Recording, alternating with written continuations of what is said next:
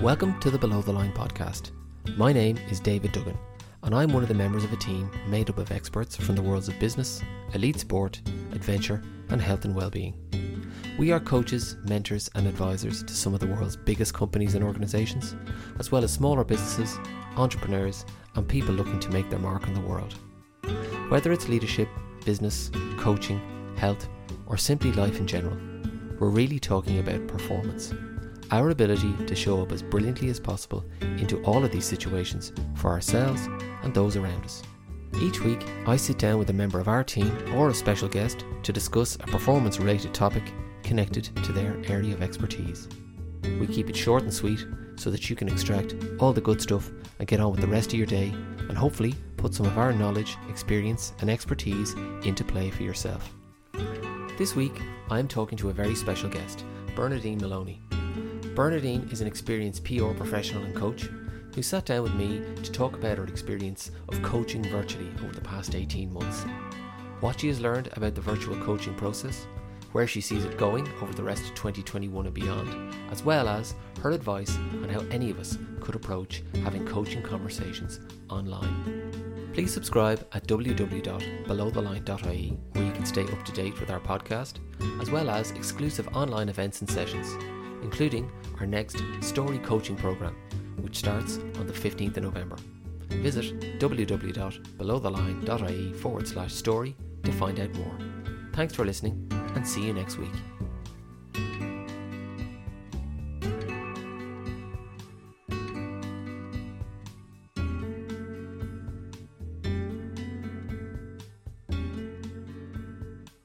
Bernadine, you've been coaching virtually. I know you've been coaching in person prior to the pandemic, but certainly for the last 18 months you've been coaching virtually. So I wanted to get your thoughts and your perspective on, what has your experience of this been like over the last 18 months? How have you found coaching online? Well, I was quite nervous about coaching online initially. I didn't know how it would work out because I always saw coaching as something, that happens between two people, and that relationship is very important, and that is best in a one-to-one situation in person. But I found that virtual coaching is really, really effective. For all good reasons, neither party has to commute to get to the meeting. Most Zoom meetings start on time. But for the coaching aspect of it, I think both parties get focused really quickly. And so a lot of good work is done in quite a short space of time. And I found it far more effective than I had imagined. So when you're coaching somebody, you're looking to see, where something maybe doesn't sit right with them, or they're maybe telling themselves a story they don't quite believe sometimes. And you can see it. And when you're coaching one-to-one, you can see their facial reaction. I mean, we read an awful lot from people's faces, and you can see that in coaching, and you can inquire into what's happening for the person. And that actually tends to be a little bit even more focused when you're coaching virtually. I suppose the downsides of it are people are suffering from Zoom fatigue after the last 18 months. And I suppose now that people are going back to sort of maybe hybrid working and some meeting people in person, hopefully that Zoom fatigue will lessen, and that people, maybe they can go to different places. Like I'm now doing this from Loughdorg Yacht Club, so moving space, moving perspective, changing where you work from, and being able to coach from anywhere is a good thing. I also do, walking coaching, and that can be with both people on the phone or both people in person. Walking and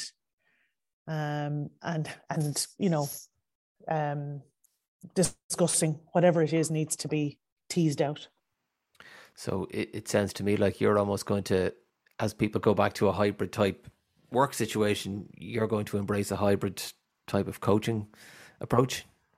Yes, absolutely. Well, so a lot of people I coach are based in Ireland or the UK. But I've also been coaching people in India, the US and Canada. And that's been fantastic. I wouldn't have had that opportunity without being able to coach virtually, So, I've really enjoyed that. And and really feel that you can bring value to people no matter where they are in the world. And that's really good. You mentioned there the power of coaching outdoors and walking. What exactly makes that so effective in your view? One of the things that people don't do a lot is come to their senses. And, a lot of the time we live in the stories we've built up in our heads.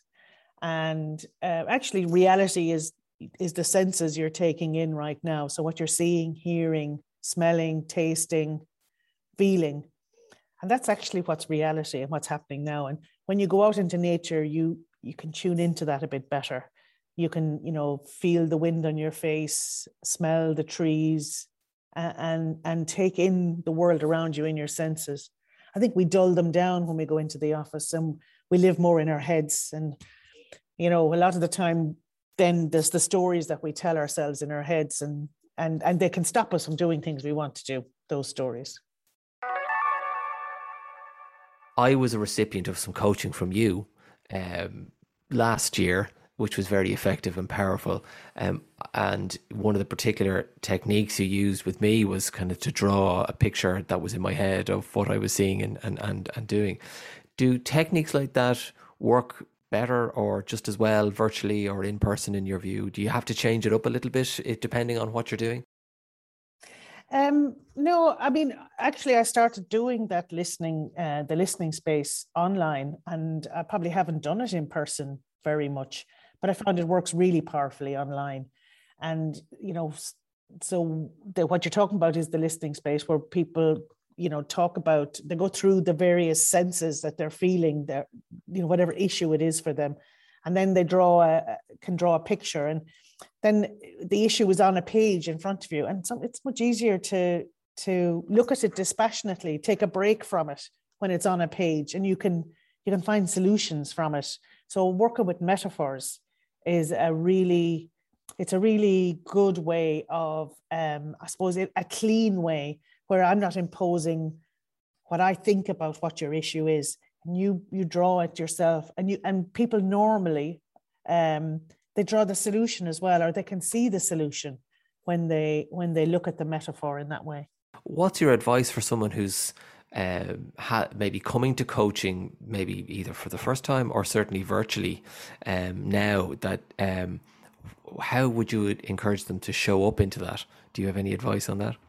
The most important thing is that you find a coach that you have a good chemistry with, that you feel you can work well with. So I always offer my clients a half an hour's coffee and chat before we start anywhere, and they get a sense of how I work and whether they'd like to work with me. And I outline the different things that I might so I suppose coaches have different arrows in their quiver, if you like. So different techniques and tools that they use. And, I'll outline some of them, and people will go, oh yeah, no, that sounds really interesting. I'd like that. And they also get to know me and feel if they'd like to work with me. Because if you're intimidated by your coach, or if you're whatever, that doesn't work. So it's about that. Anybody can be a coach. It's about being open and being ready to embrace the person in front of you in their fullness and be able to ask powerful, searching questions that they're not able to ask themselves sometimes. And we all need a coach. I have a supervisor, so I get coached by her, and I'm in a co-coaching group. So I receive the coaching online as well. So I get to see it from both sides. So I find that it's about that relationship and that trust. I suppose you build up that trust with somebody, and it's a very personal, trustful relationship. And then the magic happens. You mentioned there as well, we're all coaches, or anyone can be coaching. So for anyone listening to this who could be about to go back into a hybrid type situation where they're leading or managing people both in person and virtually, what advice would you have for them around how they might handle their performance and management conversations with those people based on the last 18 months? Well, I mean, everybody's been in a very difficult situation. I think human compassion is a huge thing that people need to bring to the people that, if they're a leader and they have followers, they need to bring that empathy and human compassion. So what is performance? What's a performance review? So, I mean, if a performance is a measurement against some goals. So does the organization have goals? Do you have goals for the person? And what's the purpose? What's the purpose of the organization? What's the purpose of your person? So I suppose I don't see the virtual aspect of it being any different to being in person, where your goal as a leader is to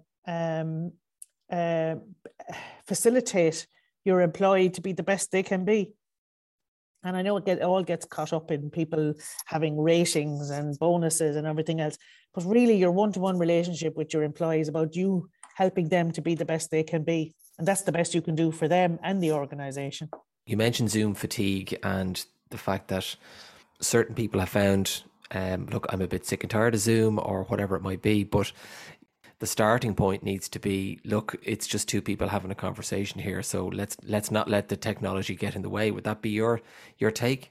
Yes, absolutely. And I suppose, not like what happened to us earlier, you do need to make sure the technology is working right.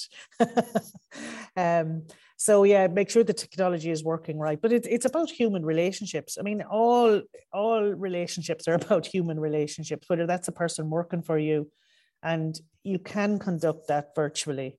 For example, I spent 7 years living in Ireland when my husband lived in the UK, and we saw each other every 2 to 3 weeks. So without technology, without FaceTime, we probably wouldn't have stayed together, but we used to chat together. So maybe I'm more comfortable with it because of that. We'd spend an hour chatting while we were making the dinner or whatever over FaceTime, but lots of people are used to that now.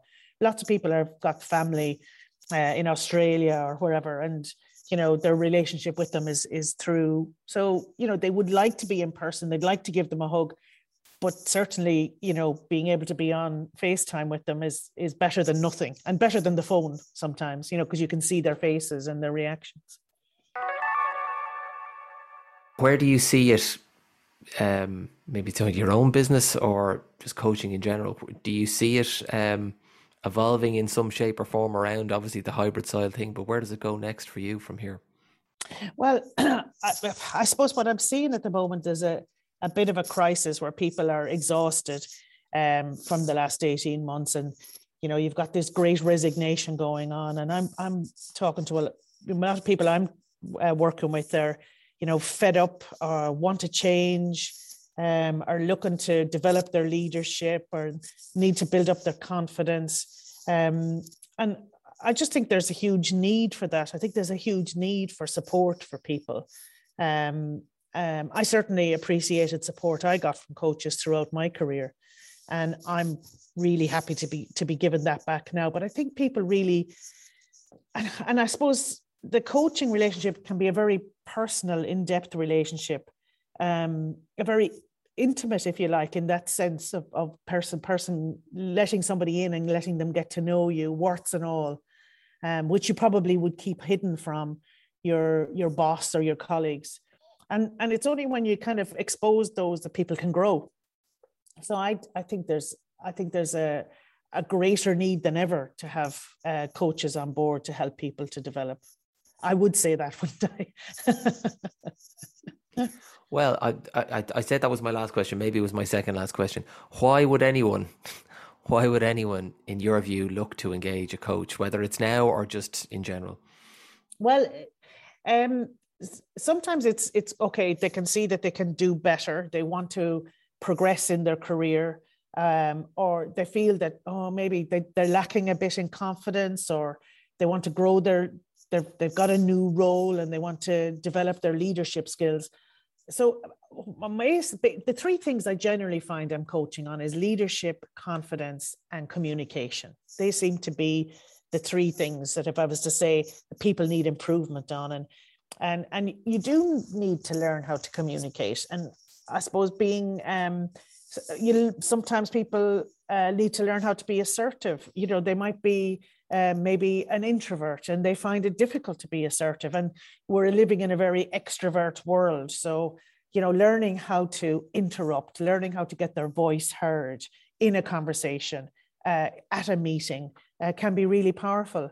And when they learn the techniques of how to do it, they go, oh, right, okay. And their confidence builds from doing something like that.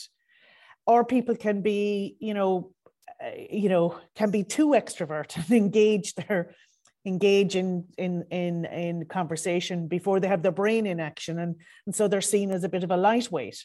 So there's lots of things that people notice that, oh, maybe I'm not getting on here as well as I might get on, or they have an idea of where they'd like to go.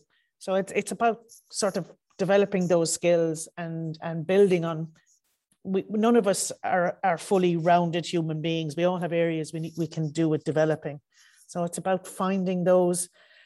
I always say to people, if it's working for you, don't change it. But if you're doing something that's hampering you, well, then let's see how you can make a change. And it's not easy to make changes. I mean, we all know, if we all say we'd like to exercise or we'd like to diet or we'd like to do whatever, it can be difficult to make those changes on your own. And especially if there are behaviors maybe at work that aren't serving you, it can be difficult to change them without help. Fantastic.